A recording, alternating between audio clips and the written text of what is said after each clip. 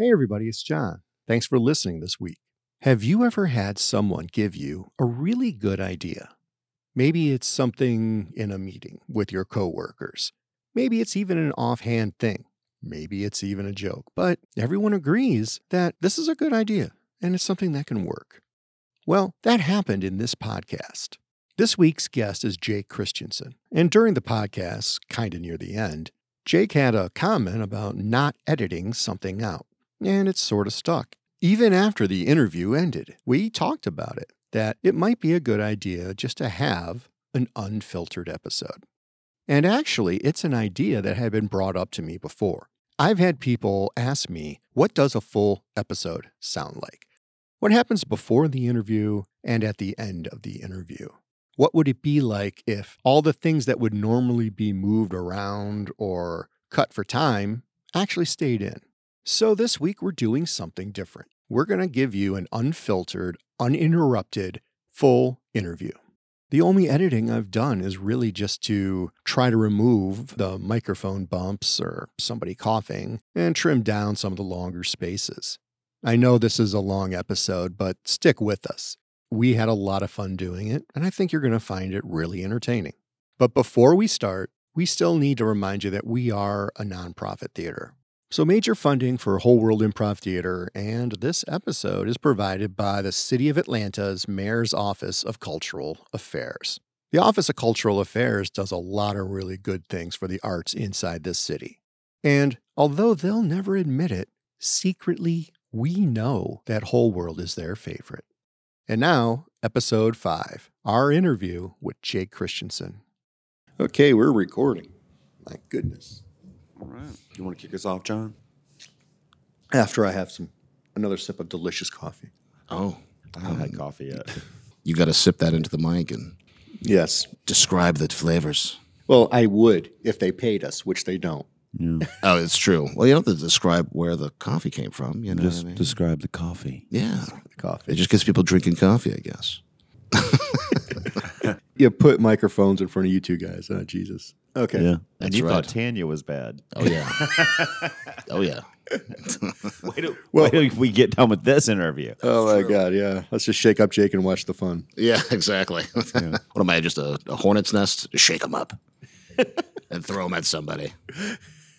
I got a great story about those. I got a couple great stories. You have a great story about hornets? Yeah.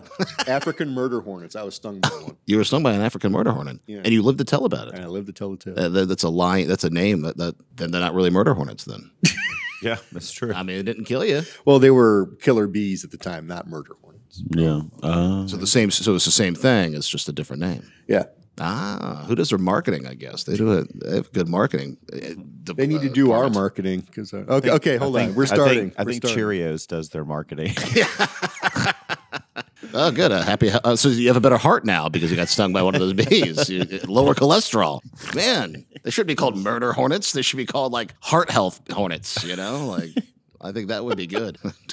Hey, everybody. Welcome to the Whole World Improv Theater podcast. My name's John Mihalik. With me, my co-host, the artistic director, Mr. Chip Powell. Hey, Chip. Hey, John. So, wow, busy weekend here at Whole World. Mm-hmm. Yeah. A lot of good stuff going on. A lot of love in the air. And Yes. speaking of love, don't we just love a combo when you get a main stage performer who's also a musician? Because today we have Jake with us. So, Jake, say hey to our 2 listeners. Hey guys. Hey, what's I'm gonna guess their names: Carol and Mike or something. I think you nailed it. I think I nailed it. All right. What's up, Carol and Mike? How's it going? We're going to give them producer credits. They should. They deserve it. So, hey, how long have you been with Whole World Theater? Oh gosh, I want to say it's been like 4 years now. I think it's like 2017. So yeah, has that been like 4 or 5 years? I think it'll be like 5 years come like sometime this year. Yeah, I think it was right before you grew that amazing stash. Right before I grew. I've always had this stash. Have I you? started growing this Yeah. stash when my niece was born. Okay, when was that? Maybe 2011 or something like that. Okay, maybe, something all like right. that. Yeah, Okay. wait.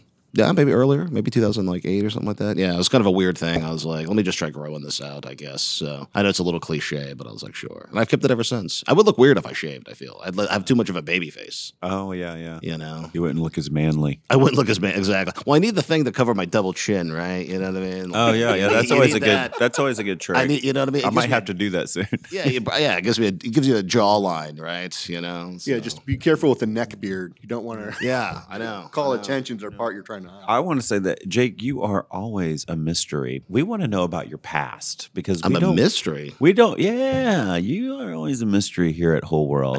That's interesting. I'll Yes, take that. It's we kinda don't cool. really know much about you other than your sense of humor and your The lack mad thereof. guitar skills. Oh, okay. I'll take that. Your mad guitar. Yeah. So tell us, take us all the way back to your childhood and what got you interested in music and or theater. Well, I probably was in the music first before I got into theater. I started playing guitar probably at like 10 years old. So I've been playing for like 25 years now. And I think what got me into it, no one in my family really plays. I mean, I think my older brother might have had like an acoustic that he'd kind of just strum a little bit. I used to love Raffi as a kid. You guys remember Raffi? Raffi? Yeah. Did like the baby beluga in the deep blue sea. So you never heard of Raffi? He was like this big, like, you know. Anyway, well, he got me as a kid. There's some videos of me like in this cowboy hat, and I have a tennis racket, and I'm like pretending I'm playing the guitar on the tennis racket. So maybe it's always Please been. tell in me you have pictures of that. I'll ask my mom. I'll see if I can find that somehow. So, and I had like this wild blonde curly hair. I think when I was like 2 or 3, my parents dressed me up as Harpo Marx. Oh wow. Because I had sort of the hair like Harpo. Yeah. You know, and so I had the suit, I had the horn, and of course they took the horn away from me pretty quickly. I think because I I'm was just sure they did. yeah. Because even now, as I my know age, you, would still and be- I'm yeah. sure they. That's yeah. why I hide the cowbell here. That's true. You should, as you should. So I got into music. I, was big into like, at the time I was big into like Metallica and stuff, and like, I love Pearl Jam and like Hendrix, and so I had those. I always wanted to play, so I picked up guitar and played that for a bit, and then when I got into high school, I started playing, and I played football a lot. So I was a big sports guy, and I did both. And until I broke my leg. Like I destroyed my leg. I like broke my shin was at like a right angle, and I had to get like metal at like 2 plates and 16 screws all put into it. And how old were you? Like 14. What? So I was like freshman year of high school and stuff, and broke it. And if I didn't break my leg, like my goal was like, I'd love to play for college and stuff. I mean, I wasn't like that big of a kid, but I was working out and I was trying to get like as big as I can. I'm not that tall or anything, but my goal was to be a football player. But then my leg happened. And so I was injured for a while. So, and I still dabble guitar, but like maybe not as much. So during my time, my leg being broken, it probably took about like maybe 8 months, maybe even like a whole year. I felt like I was like out because I had to get surgery. And then eventually I got surgery to get the metal taken out because I was going to try to play again. But it was never the same. Like I just never could physically run the same. Plus like mentally, you have like that in the back of your head. You're like, damn, I got like really hurt here. So maybe be more careful. But during that time, I got more into my creative self. As a kid, I always loved playing with toys. I loved watching movies and with the toy. I had so many G.I. Joes. And back in the 90s, they made toys out of everything. I mean, I had like Independence Day toys. I had like I had a Jeff Goldblum toy. And so I would play with my action figures and recreate all these scenes. So I was always a storyteller in my mind, I guess. And so during this time in high school, I broke my leg and I kind of gave up football. And that's when I got into more of the arts. And so at my high school, they would do certain programs that have shows. Like they had something called like Musity, which would combine music and comedy. They had like this show called Mudslide. And students can come up and they're like, you can audition if you're like, hey, I have a poem. I write poetry. You can come up and do a poem. Someone could be like, I do stand up, or I play guitar, I have a song, or there's like a sketch thing, So it was all that sort of stuff. And then the big one of the year was something called, I'm trying to remember, Poetry Live, right? So it was a lot of poetry, really, because there was we had a teacher and he had a program. It was like literary magazine. So our high school put out this magazine of students that were in the class, and you kind of put it together. You're like, oh, I'm the editor and this and that, So you put it together, and people write poems or stand up or whatever. So we do these shows. And in high school, I grew up my hair. I was in a rock band. We were called Whirling Dervish. It was awesome. I've seen your picture. Oh, yeah, it's great. Yeah, exactly. Did you ever take a ruler and measure the size of that afro? It was long. I mean, I think during COVID, I grew up my hair long again. That was probably the longest I had. But in high school, it would fro. I would get it straightened because I just hated it like poofing out. I wanted it just to fall down. I wanted to look like Eddie Vedder, essentially. Yeah. But I couldn't because my hair just poofed. We'll need a picture of this also. Yes, I'll get a picture. I have pictures of all these. Bethany will want it for promo. Oh, yes, absolutely. And she'll hound us for it. Yeah. Oh, I have some good ones. And it was one year And I had this friend, and they would host this poetry live show. And so this is around the time when like Siegfried and Roy, I think they got attacked by one of them got attacked by the tiger and stuff. So they're like, let's do a bit. And they're like, well, Jake, you're a fro. I guess I look like a lion, which first off, Siegfried and Roy had a tiger. But anyway, they were like, because of my fro, they're like, you look like a lion. We want to put you in this show. And I was like a sophomore in high school. So I was like, oh, this is cool, you know. And you get out of class too, because they do it like during school. Like I was off like school for like 2 weeks, and you know, when you have to take homework home and all this stuff. But I had to wear this like tiger lion-esque spandex essentially for like 2 weeks and perform it in front of my whole school and pretend like I'd pretend I was the lion / tiger and attack the trainer and stuff. And I wore spandex and, you know, my parents came to one show because they would perform it like in the weekends and stuff too. So during school days. And so, you know, I think my parents, they booked out of there. They're like, he's not our son. I mean, they were fine. They were fine, but they were a little just like, what? You know, like I'm wearing spandex and I'm just like, you know, I have to run around the stage and the crowd pretending I'm this like lion on the loose or whatever. So that kind of got me into it, I guess, into just theater stuff. So in high school, I was heavily involved with this, and, you know, I would do some stand-up stuff, and obviously our band, we'd perform, and then I hosted it as well. And then college, that's when I like got more into improv and found these guys who trained out of Chicago, and they had this little like black box theater that was in West Palm, and took their classes, trained with them. And then that kind of got balls rolling, and I went to train a little bit in some Chicago, Second City, and like Annoyance, because those guys came from Annoyance Theater, which is like one of the top, I don't even know if they're still open there right now, but they were one of the top 3 in Chicago, right? It was like Second City, Improv Olympic, and like the Annoyance Theater. And so that got me started into it. And what I loved about improv was, I guess it came from my childhood of always playing with like action figures, and I was making up scenes. I liked stand up a little bit, but I felt improv was more my calling because I just like to play pretend. I want to like not necessarily recreate, so like make up my own scenes, you know, like especially when you're a kid, you get to play outside with cap guns and stuff like that. And you embody this thing, you know, and I always loved doing that. I had Spider-Man pajamas as a kid, and I'd pretend I was Spider-Man and stuff. I'd wear my mom had this like red headband that I'd put over my eyes and pretend I was RoboCop, you know? Even though I couldn't see anything, I'd be like I'm blind in my house, but I'm just pretending I'm RoboCop, you know? Or like she had another one, and I'd be like, I'm Geordi, right? You know, from Star Trek. You just needed a Fram oil filter. Exactly. Yeah, exactly. So that got me, into it. And so I took like one class. I had a buddy who I did like a movie with, and he was like, oh, you should come check this out. And I was like, okay, cool. I'll come check it out. So I came, and I fell in love with it immediately. I was like, this is super fun. You know, we did the short form stuff, and just, you know, I guess I always felt comfortable being on stage because in high school I was able to like do that and host. And if you could wear spandex in front of your whole school and run around, I feel like you can. Well, you're basically kind of wearing spandex and running around when you're in football. Well, that's true, right? I mean, that is kind of true. Fair enough. I mean, it is kind of the same thing. That's true. And you're getting tackled, you know, you're slapping each other's ass. You're like, good game, man, you know? So it's like, you know, I guess you're right. You know, there's no shade, you know? So yeah, I fell in love with improv, and then I just I joined this theater, essentially. It was just called like the Black Box Theater. It was very small. It was probably like half the size of this.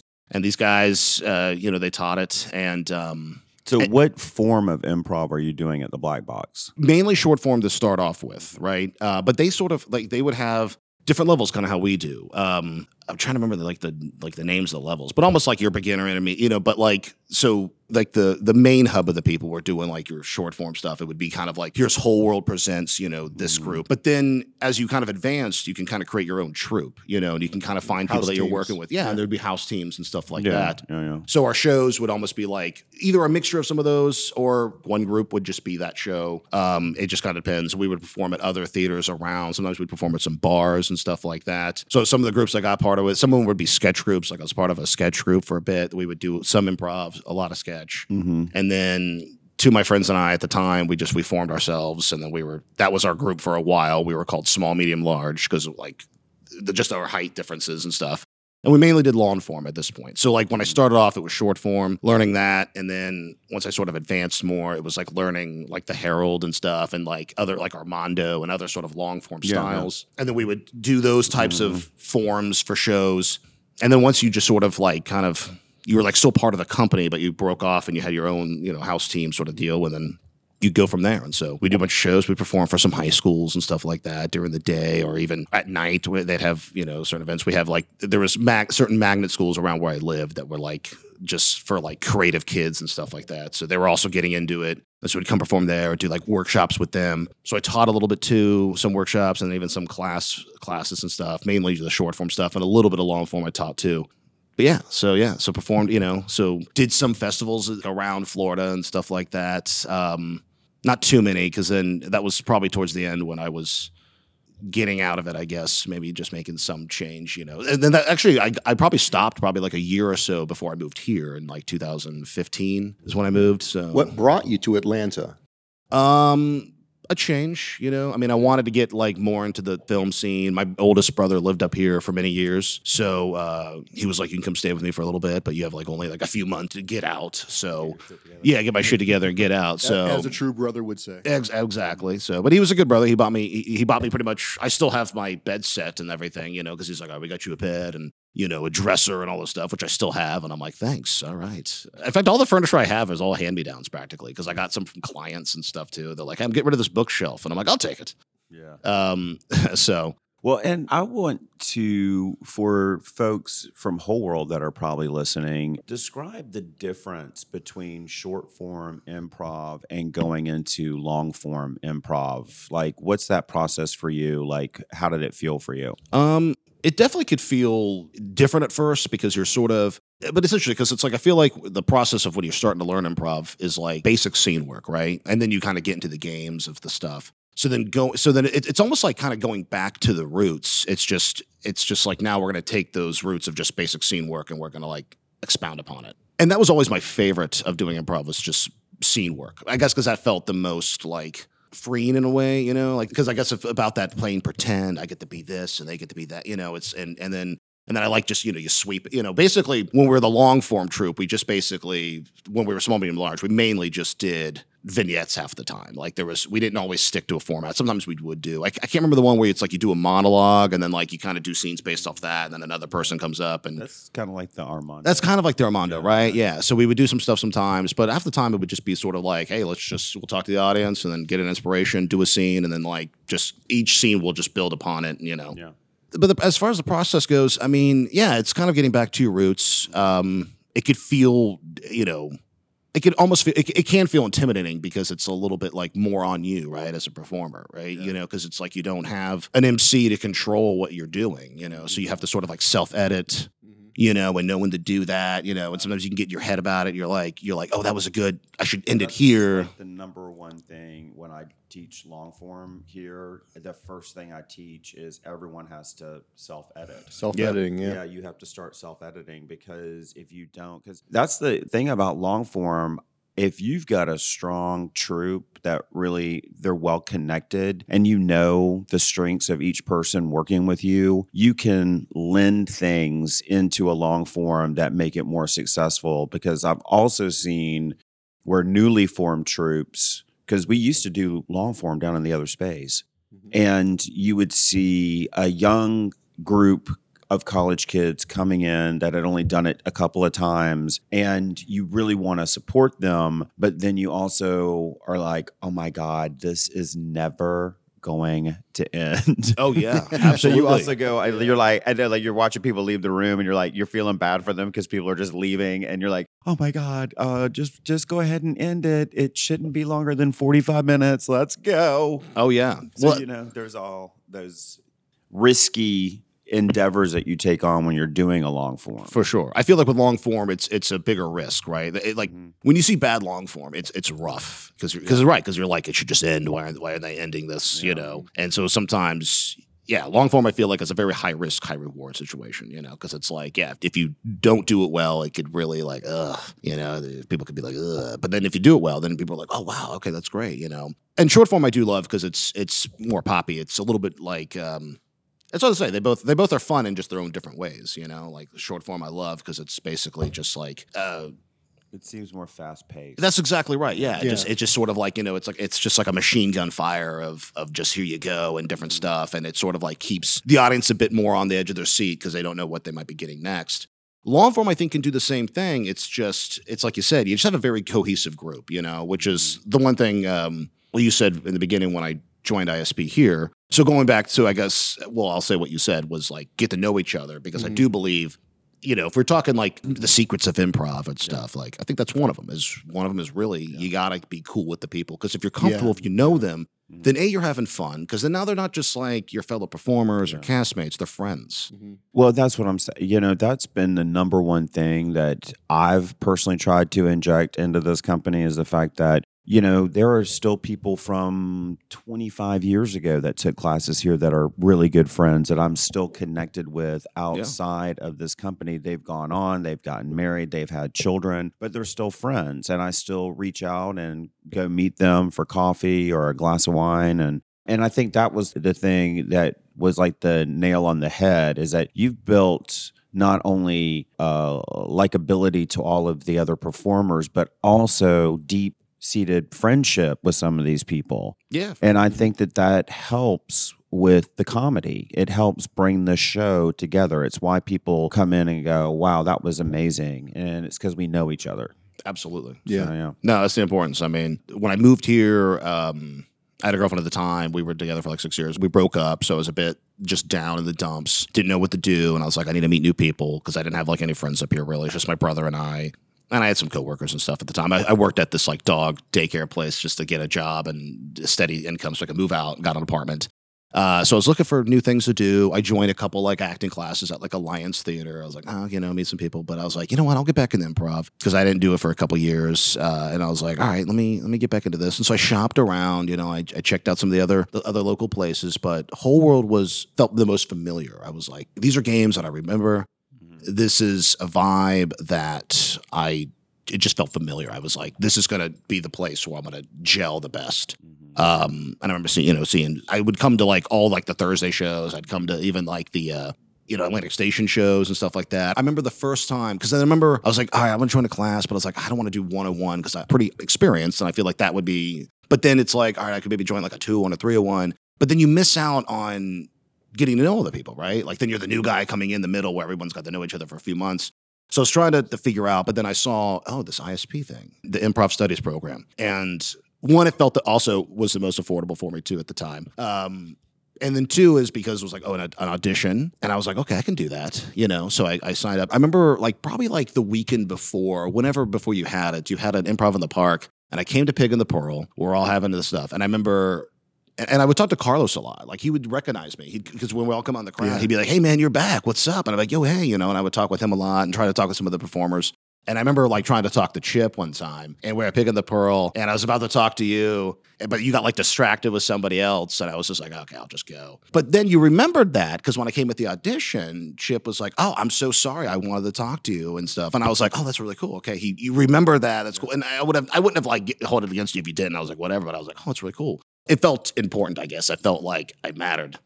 So I did the audition. It was good, and then joined the ISP, and I just loved it. And and Paige and I, became very close friends. She was in the ISP program with me, I've just loved it ever since. Really, so it's just, I feel like this place it gave me like another sense of belonging, I guess, because I was just feeling like, I don't, where am I going to go when I got to, when joined here, and I was like, this is what you're talking about. You have rehearsals every week, which is like, that's totally, you got the shows. It was fun doing the shifts. I started off doing I did all the stuff like lights. Lights was my favorite because I just love being in the booth. House managers were my least favorite just because I'm like, I got to mingle with people, and I can be shy sometimes, oddly enough. Like, it just depends on like what mask I can put on in that moment, I mean, what I love about the stage that you can be anything you want, See, that's why people ask, well, what is stand-up or improv? I'm like, I like improv because you could be anything you want to be. Stand-up, you're you. Yeah, you can be a character, you could do stuff, but you're you. And then also the audience is more on your side at improv. So anytime I have talk classes, or when I come here for the music stuff, when we do music classes, and everyone's always scared about the music stuff, and I always tell them, like, listen, the audience is forever on your side because they look at us and they go, I can't do what you're doing. With stand-up, they go, okay, you've had time to write jokes. Let's see you impress me. So I feel like there's a little bit of that, I got a standard here as an audience, but improv, they're like, oh my God, how did you do that? On the spot? You mean this isn't written? And they always are so baffled by it. And so I'm like, improv, it's almost like if you need some good validation in your life, like do some improv because the audience will laugh at you because they're going to be like immediately impressed by what you can do because they can't do it, And there's a reason why they're in the audience and we're on the stage. So yeah, joined it, and I could still remember some jokes I had in the grad show, which was really fun, and did a couple shows before the grad show because they were like, you should, get in and mingle, and I remember being like, and I guess how you get to know people here, because this past rehearsal we talked about with some of the people like connection and getting being friends and doing this stuff, and how I did it here was you just hang as late as possible. You're just like one of the last people in the bar. Even when the bartender leaves, it's all locked up, and there's like a small little group still outside the parking lot, and you're just talking and you're making jokes and you're just getting to know each other. And that right there is what I would tell everybody coming in. If you're new, your apprentice or whatever, come in and like just stick around. The people that have been here, if you're feeling like, oh, I'm just shy, and I get that. I was nervous coming in here, and you're like, okay, how do you find? You stick with like the people in your class, but the newer people, you're like, just take a chance because they'll do it. We're all kind of weird here, everyone's kind of shy. We all have like, there's a lot of like social awkwardness of people, because I feel like improv brings all the sort of like misfits of the world together. You know what I mean? Just the theater geeks, the people who didn't know they were theater geeks. Yeah, exactly. And you're like, how many times have we gone out after a show? Plenty of times. God, absolutely. And just like, all right, who's hungry? Yeah, that's all you've got to say, and then about 5 or 6 people raise their hands. Because you're always hungry after a show. You build up a big appetite, honestly, because you're out here, you're running around, you're doing like physical stuff, and you're like, I'm starving, I need to eat something, and then you want to like celebrate. It's like a celebratory thing. Yeah, you're like, I want to celebrate. Let's get. But it's also the moment that you get here and you're like, I'm not really hungry, but then like Paige's mom brings all these. Oh, it's great. Oh yeah, and things, and you're just like, I'm gonna eat that. Oh yeah, I'll eat it, and then I'm like lethargic on the stage. I'm like, it's like stunt doubles, and I'm like, I'm gonna throw up. The other one is that we do private events, and many times people, like a group of them, will like from a business or just friends, will have a cocktail party before the show, and it's catered. And so we all get in here for download, and we smell like what I think a month ago there was like this huge Mexican buffet out there, and I'm just like going like, I didn't realize I was so hungry. I want to go out there. Oh yeah. Well, and sometimes they send it back to us, which is nice. Yeah, I know those are the best people. And then the bonus. And then some keep it, and you're like, how dare you keep it? How dare you keep the food you catered? Give it to us. So you're starving theater people. Come on. On the off chance that one of our 3 listeners is considering this, you get a better show if you feed the actors. I mean, that is true.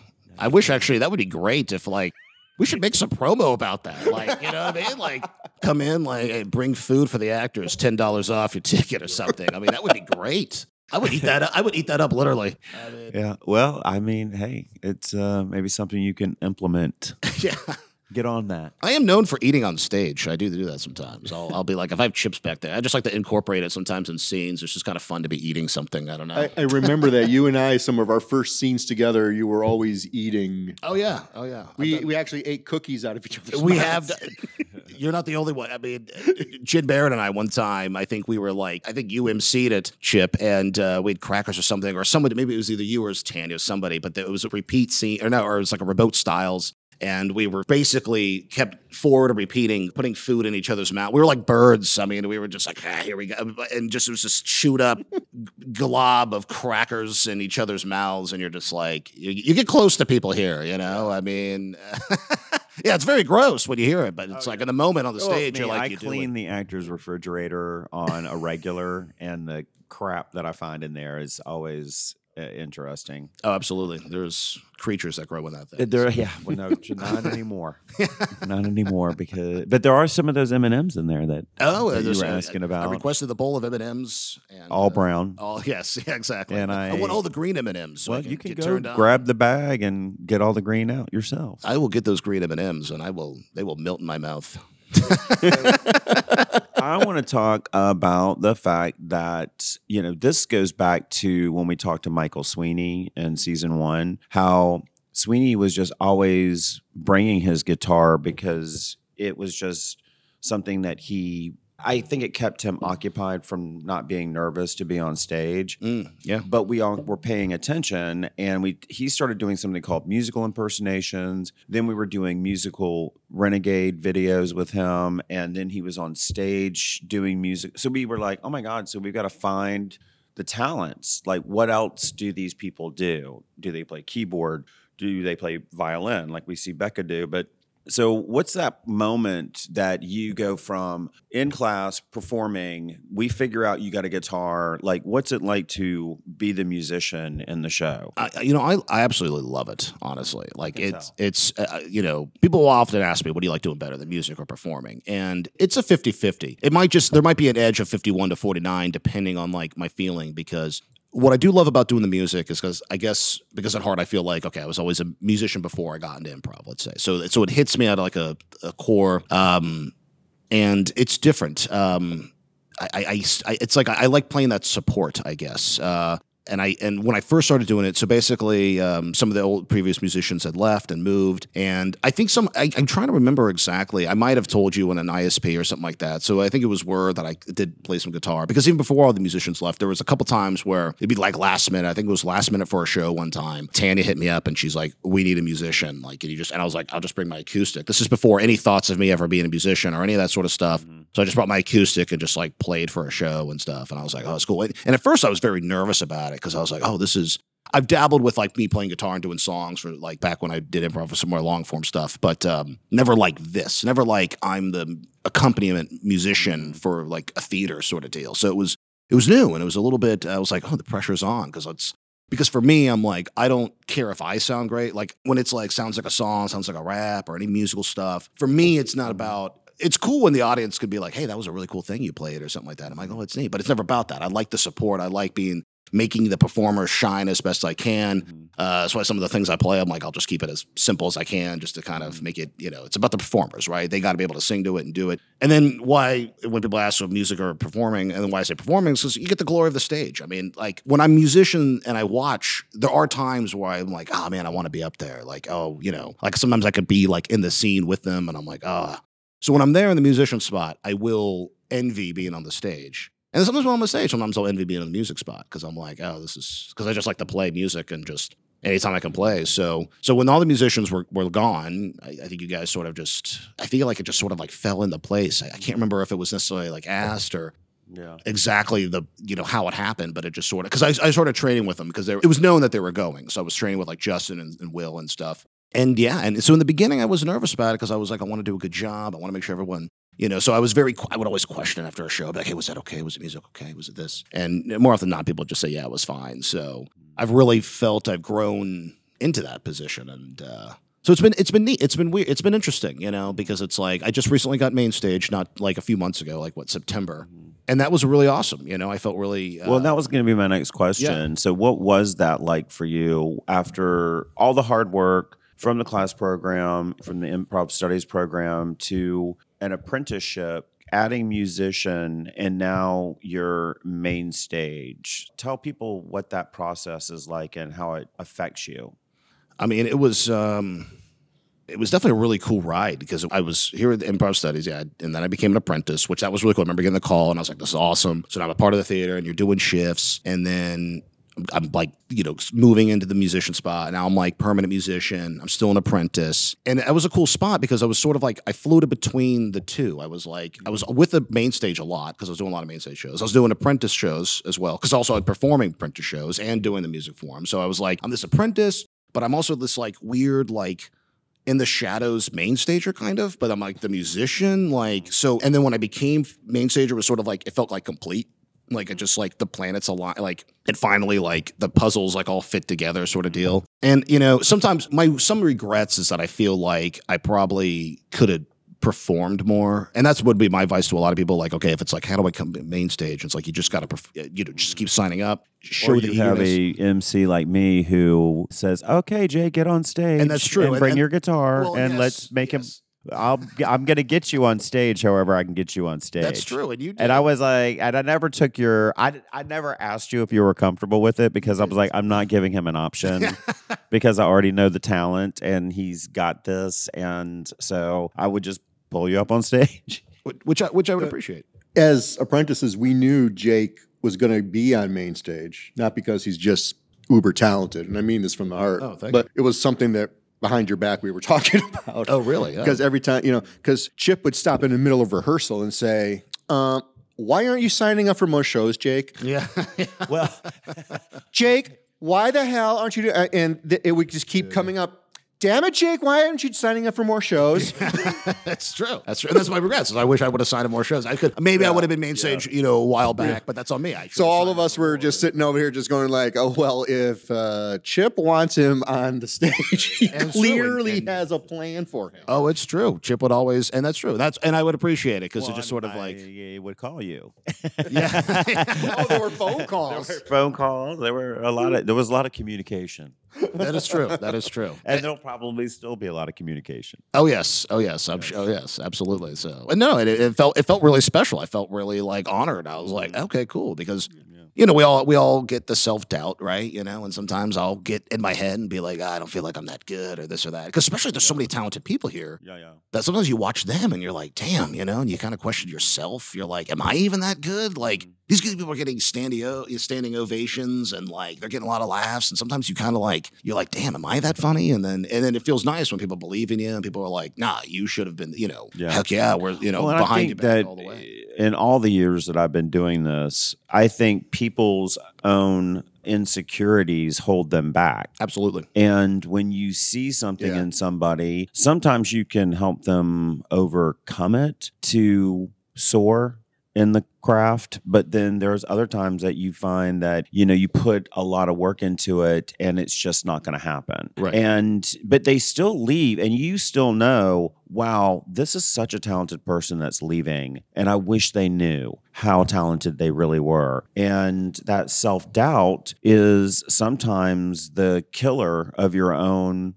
path and performance. And so watching people go through that process over the years, I'm usually pretty good about spotting it and being able to manage it, because you just recently in rehearsal wrote a original piece with Shannon, and with and I personally called Shannon, and I'm mentoring with her now. Great. But to see that performance and the way that you guys wrote it, rehearsed it, delivered it, everybody was so impressed, the rest of the company members, because we were just doing this for company members. And she approached me after rehearsal last week and said, mentor me, I need some notes. And I said, after that performance last week, she was great. You're on point. And so when you see something like that and you can harness it and you can say, now you get out of your comfort zone and start doing more things,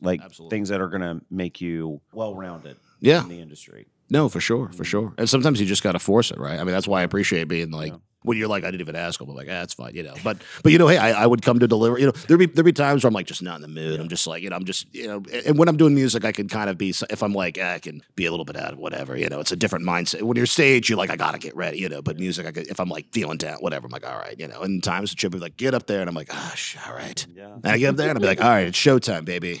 Time to be professional. We're doing this. Here we go. You'd be like, I'm feeling down today, but hey, gotta get up there now. So it's been a great ride, honestly, And I mean, I love it here, and I think everyone to feel like family. Right. And, tough love comes with family. It's true. And I have never edited myself when talking about it, and not in a hurtful way, because I don't want anyone to feel hurt. I just want people to know this is what's really working for you. And if we can stay focused on that, because it's hard to navigate this business when you're working with so many different personalities. Oh, yeah. And you're trying to have all of them work well together, because there's going to be tough spots.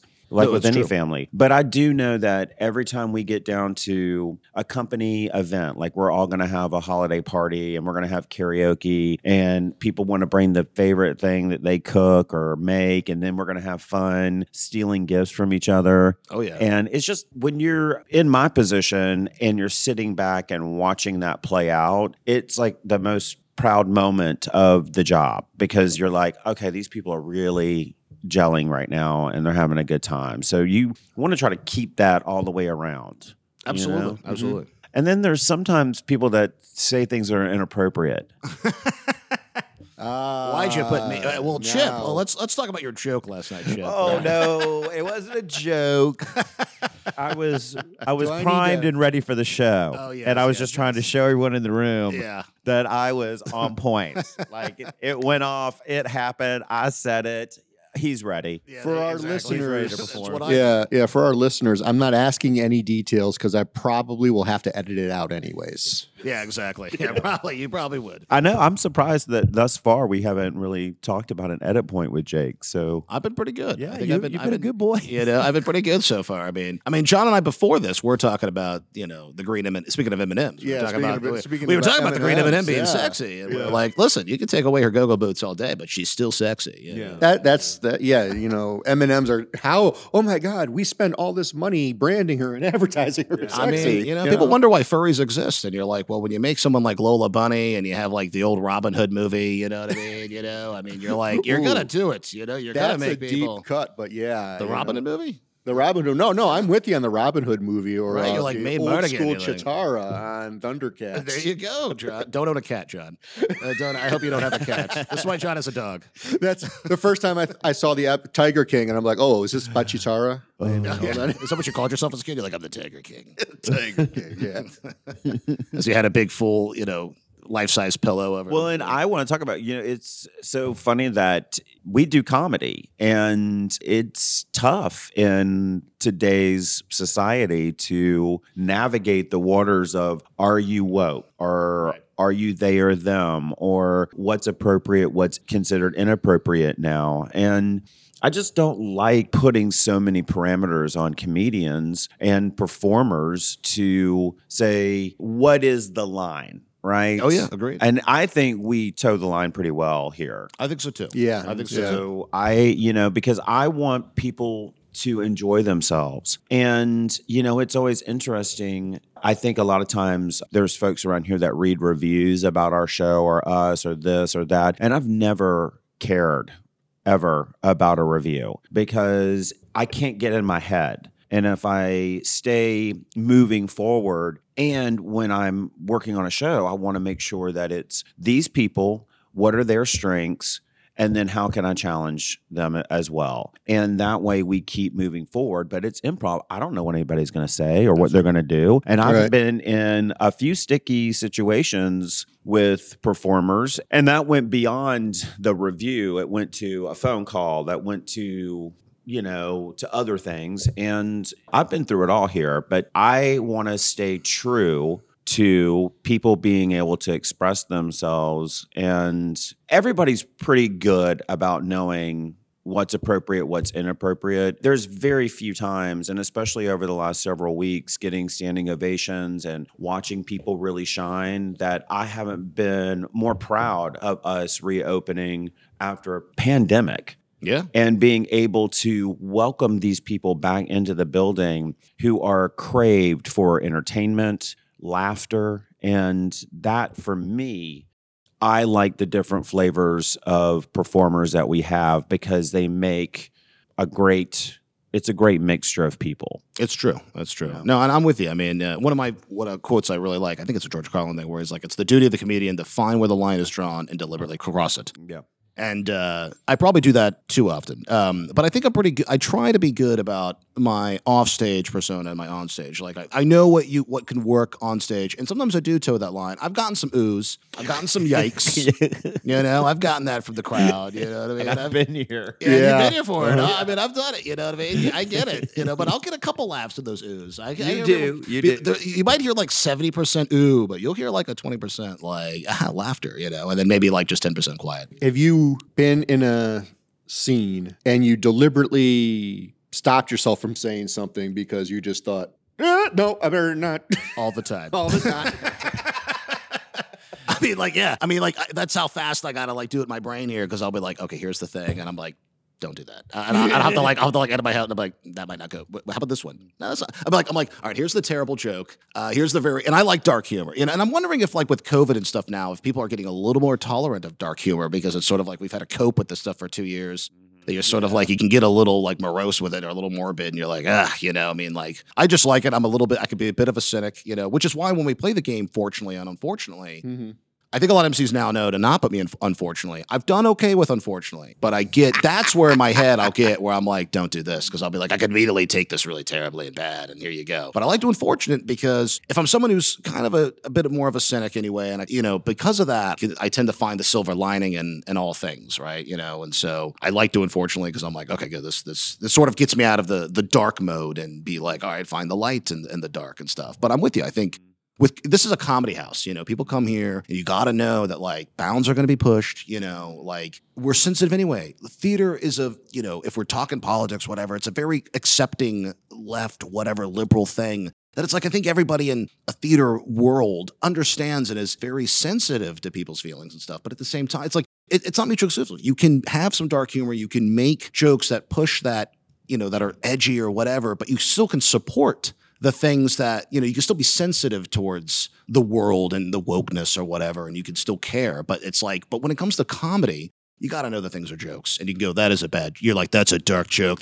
Oh my God, but it was funny. And I'm very much like that, and it's like, well, if there's a hell, I'm going to it because I've laughed too many at terrible things and I've made too many terrible jokes. Well, and I think even after making you main stage and you're still wanting to do the musician role, it was so fun to sit back because when I wrote Paige in as the director for a new musical, oh yeah, those are always fun. Action movie. Yeah. And she was bringing in people to audition. And I was just sitting over here on the sidelines. But I knew when I wrote that I was like, oh, Paige and Jake together is just going to be amazing. And sure enough, it was nice to see you on your own as the musician, but now actively inserting yourself. So it was my clever way. Oh, yes. Of going, I'm going to write this, and I guarantee you, because it's Paige, there will be some shit going down. And there was. And it was hilarious. And I had a great time with it. And I was like, it's like when you see someone finally owning it, and even though you're not even an actor, even though you're main stage and you're over here on the side playing guitar,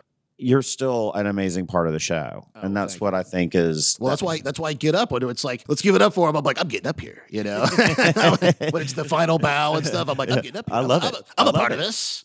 I love that. I'm going to say my name. They're going to know me. Yeah. So no, it is fun. I mean, I write more of those because I love those things. Sometimes I wonder, like, I want to like dabble more. Sometimes as a musician, I want to almost be your like Kevin Eubanks or something like that, to your Jay Leno or to your, I'm trying to remember the other guy from Doc Severinsen. Yeah, okay. You went way back, John. Yeah, you went way back. I was thinking more like Letterman. I was trying to remember the guy from Letterman. Paul Schaefer? Yeah, Paul Schaefer. Paul There you go. Schaefer. Paul Schaefer. Sometimes I'm like, it'd be fun to be a musician. Like, and I'll do it, like make comments, like when Chip's doing his thing, and I want to like make be almost like the sidekick to We'll the put MC sometimes. we'll put one of the lab mics on you, and we'll just. Oh, that would be fun. I mean, I would. Yeah. Oh, you got to be careful with that. Maybe. I don't know. No. It's constantly a live mic on Jake. I will make make sure- a signal like this to the booth. Cut him off. That is, bring him down. There'll be its own switch. I'm trying to Jake's MC mic. right now. All right, we could talk to you all day, but in I could closing, do this all day. One last, you gave a little bit of advice for apprentices. What's one last thought to leave to the apprentices at our theater or students of improv in general? Be bold. I mean, this is a bold thing to do. Be proud of yourself. It's a vulnerable thing, and not many people do it. I think a lot of people want to do it. I think a lot of people don't, because I think that it can be a scary thing. I mean, it's the truth. You get up on here on the stage. My dad has something always been proud of me with that stuff, which feels good to coming from him, because he's not always the type to say that sort of stuff. But he's always been very baffled at the fact that I can do that. It's a very vulnerable thing. So students in general coming in improv, your apprentice is here. Revel in your boldness and just continue and realize that like you're with people who are just like you. Different backgrounds, true, but we all kind of have the same core, which is like we're here to grow. We're here for something new. This is a challenge. It's a journey, and like we're all in this boat together. Just because you're new to it and you're talking to somebody who's been doing it for 10 years, like don't be afraid of it. Like I still get sometimes butterflies. I could still get nervous for shows and for certain scenes, and it's like we're all the same, here. And so I say, revel in your boldness, keep being bold, keep challenging yourself, don't be afraid of, don't be afraid of other performers or anybody else or the situation, you know? I mean, like, or if you are, like, then embrace that fear, right? I mean, another fun quote I love from Game of Thrones, Ned Stark. When you're afraid, can you be brave and afraid at the same time? You're like, that's the only time a man can be brave. And you're like, it's very true, you know? So you have to just fight through that fear and you grow. I mean, it's changed my life drastically with improv because I just feel more confident in me. I feel more like I like me, you know, I like my personality. Although sometimes that can, you know, sometimes not like me. But I can be very proud of myself when I can objectively look back and go, damn, I've done some cool things a lot of people don't do. And it grows. You know, there's a reason why a lot of people that come here are people that maybe don't have a lot of theater backgrounds, right? You know, there's some people that are just like, oh, I'm a data scientist or, you know, I'm an engineer and they do things that like they're like, this is my first time ever doing any sort of theater thing, and they come here for a variety of reasons. Maybe they come here because they're like, I need help with like my social anxiety, or I want to get to know some people, or it's just my company's making me, or whatever the reason. And then those probably end up staying like, I really like this, you know. So you're having people that aren't exactly theater background like myself, Chip, right? You know, but John, I mean, you know, you were an engineer, right? I mean, This is something kind of. So you're having a lot of people that are like, I'm not some theater geek, right? I'm another kind of geek or whatever, you know? And and they come here and then they shine. I mean, they just, you know, however long it takes, you know, it starts and it's like a bug. And then all of a sudden, like maybe with the first day they came in, they were shy, quiet. And then now they're like, hey, you know, and that's a beautiful thing. Improv, I think, really, truly does change everybody. I think everyone should sort of just take a workshop, take a class, because even if you look at it as like, well, I'm not going to do anything with theater in my life, I'm just going to do business stuff. It helps you. You're like, I could do interviews better. You can do, you know, if you have to do a seminar or something or whatever like that, you just get more comfortable, you know, performing in front of people, being that vulnerability, and life is constantly vulnerable, is it not? You know, so it's like it teaches you to sort of, I don't know, revel in that and you know, you rise to the occasion. So that's, I guess, my advice to people coming in is like, continue being bold and be proud of yourself for it, because it's a vulnerable thing, and a lot of people don't do it, and I think more people should. But the fact that that's the case, you stand out and you're special. But I will say that it's always amazing to me that people that don't have a theater background that come in here, if they adhere to the training, they shine just as bright as anyone. People who have theater backgrounds. Yeah. That's what's crazy about it. Yeah. Is that like it really, it almost like levels the playing field in a way. Mm-hmm. You know, like you can go, like someone come in and be like, I've never done anything theater in my life, and I'm here with a bunch of like actors and stuff. And it's like, but they can go, but I feel like I did just as good of a job, if not better, you know? It's sort of, because, I mean, and that's what I mean, like, we're all the same here, because this is such a off-the-cuff thing. There's a reason why the audience, when you go and meet them, they're always so like, oh my gosh, you know, because we don't know what we're going to do. I mean, we might have the game, we might, you know, okay, I know how to play the buzzer. You might get, like, how to do it well, but at the same time, like, the juice of it is all new. And so when we fly it off the cuff, you know, and we do that in our everyday lives. If you think about it, every day you improvise, you're talking to your friend, you're improvising, you don't know what you're going to say, you know, but then when you throw like people are watching and now you got to kind of be impressive or whatever, people rise to the occasion. Like you said, people do it and they kick ass. They're like, hey, I'm just some nerd guy from Georgia Tech, and I'm going to come here and just take classes and then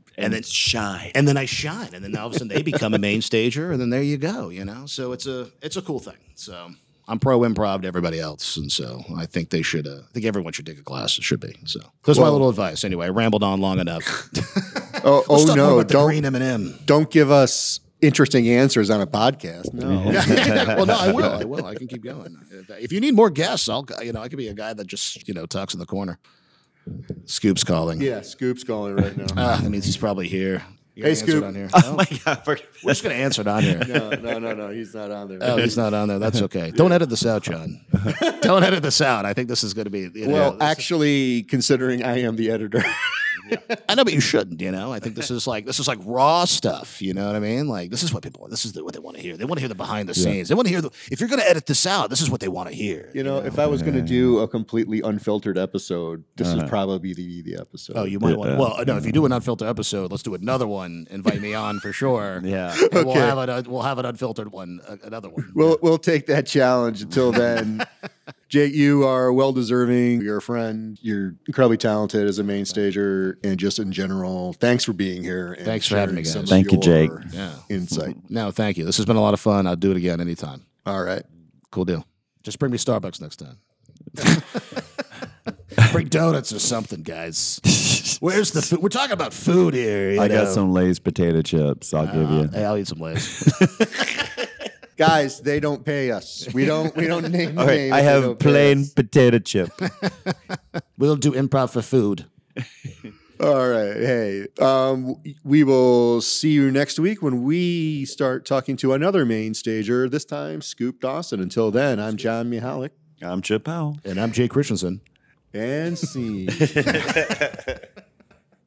All right. Somebody's got to let Scoop in. I'll get. Which store is he at? I don't know. That was a lot of fun. That was a lot of fun. I hope I wasn't too... No. You know what? I don't think we even cussed in that episode. I mean, yeah. I might have said damn, but that was probably... But I think that's okay to say. Yeah, well, sure. You might not even need to really edit too much out of that, John. I don't know. I even like the beginning before we even like technically started, like when we're just kind of shooting the shit. Really? I think that's funny. Listen to it again. I might think, Jake, I am going to listen to this at least a half dozen times. I know you will. But I think you should keep it in because I think it's kind of funny. That's Okay. I like the. I don't know. It was fun just sort of shooting the shit for a minute and then like. I don't know. Maybe an unfiltered episode, but I still feel the need to say fuck. Just yell it out into the microphone. Well, when we do that, we'll start it off like that. So when we do it, unfiltered episode, we'll do it with like fuck, just to get it out of our system. And now I will stop. And now you're stopping recording. Well, as you heard, we had a lot of fun in this episode, and we hope you enjoy it. Chip is the executive producer of the podcast. He's the guy with the ideas, sort of the story arc for each season, and he finally approves, whenever I can get him something in time, what happens in the podcast. I do all the post-production and editing, and I work with Kate Arlo on writing the little bits that we have at the beginning and the ending of the episode. You'll hear Kate again next week. We love Bethany Rowe, our social media maven.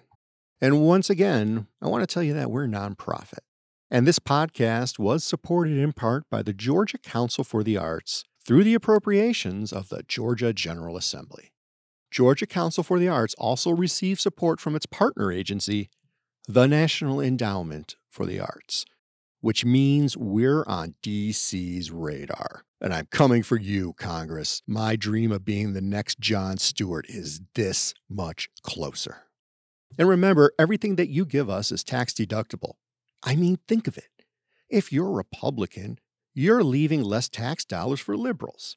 And if you're a Democrat, you're leaving less money for those conservatives. Everybody wins. We'll be back next week with a much shorter, much more polished podcast. Until then, I'm John Mihalik, and on behalf of Chip Powell, thanks for tuning in.